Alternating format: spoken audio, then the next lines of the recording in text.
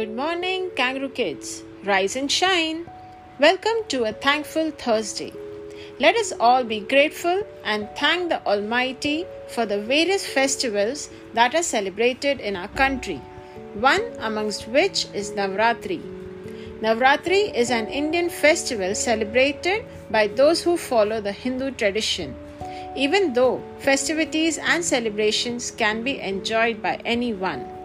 Navratri is also known as Durga Puja, whereby devotees pay respects to Goddess Durga and her 9 avatars. Nav means 9 and Ratri means night, hence the name Navratri.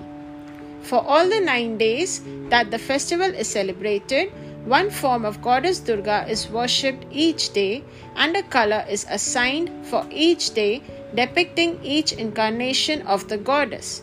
Those who religiously follow the festival dress in the color of the day. Navratri is celebrated for different reasons in different parts of the country.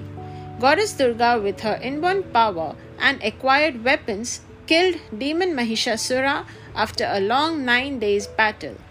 The day Goddess Durga killed the wicked demon Mahishasura is celebrated as Vijayadashmi.